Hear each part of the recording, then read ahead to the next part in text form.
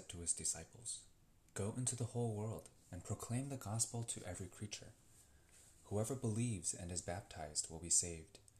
Whoever does not believe will be condemned.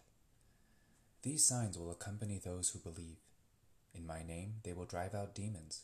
They will speak new languages.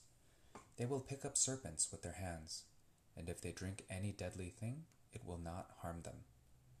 They will lay hands on the sick, and they will recover." So then the Lord Jesus, after he spoke to them, was taken up into heaven, and took his seat at the right hand of God. But they went forth and preached everywhere, while the Lord worked with them and confirmed the word through accompanying signs. The Gospel of the Lord. Today we celebrate the solemnity of the Ascension of Jesus into heaven. There's a very famous image of St. Anthony of Padua, a famous Franciscan saint, who is preaching to fish.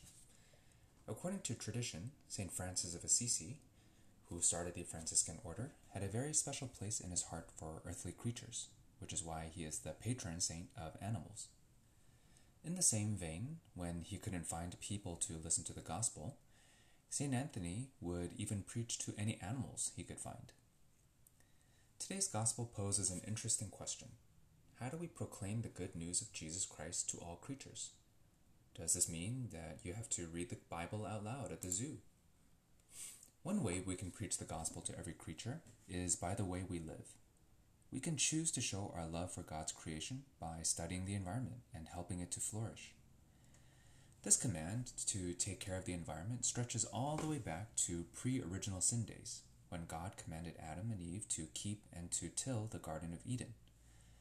As the most intelligent species on the planet, it has always been humanity's job to care for creation and help it to grow well. Unfortunately, this responsibility is often abandoned, and we use created things purely for our benefit. Whether or not we believe that the climate is changing due to human influence, or whether or not we give credence to the predictions of imminent global disaster, we must still take care of the earth. We must try to treat animals humanely, rather than exploiting and abusing them for a larger profit margin. One of God's greatest signs that he loves and trusts us is that he chose to allow us to participate with him in the caretaking of nature. He respects and believes in us enough to give us the heavy responsibility of nurturing life in our world.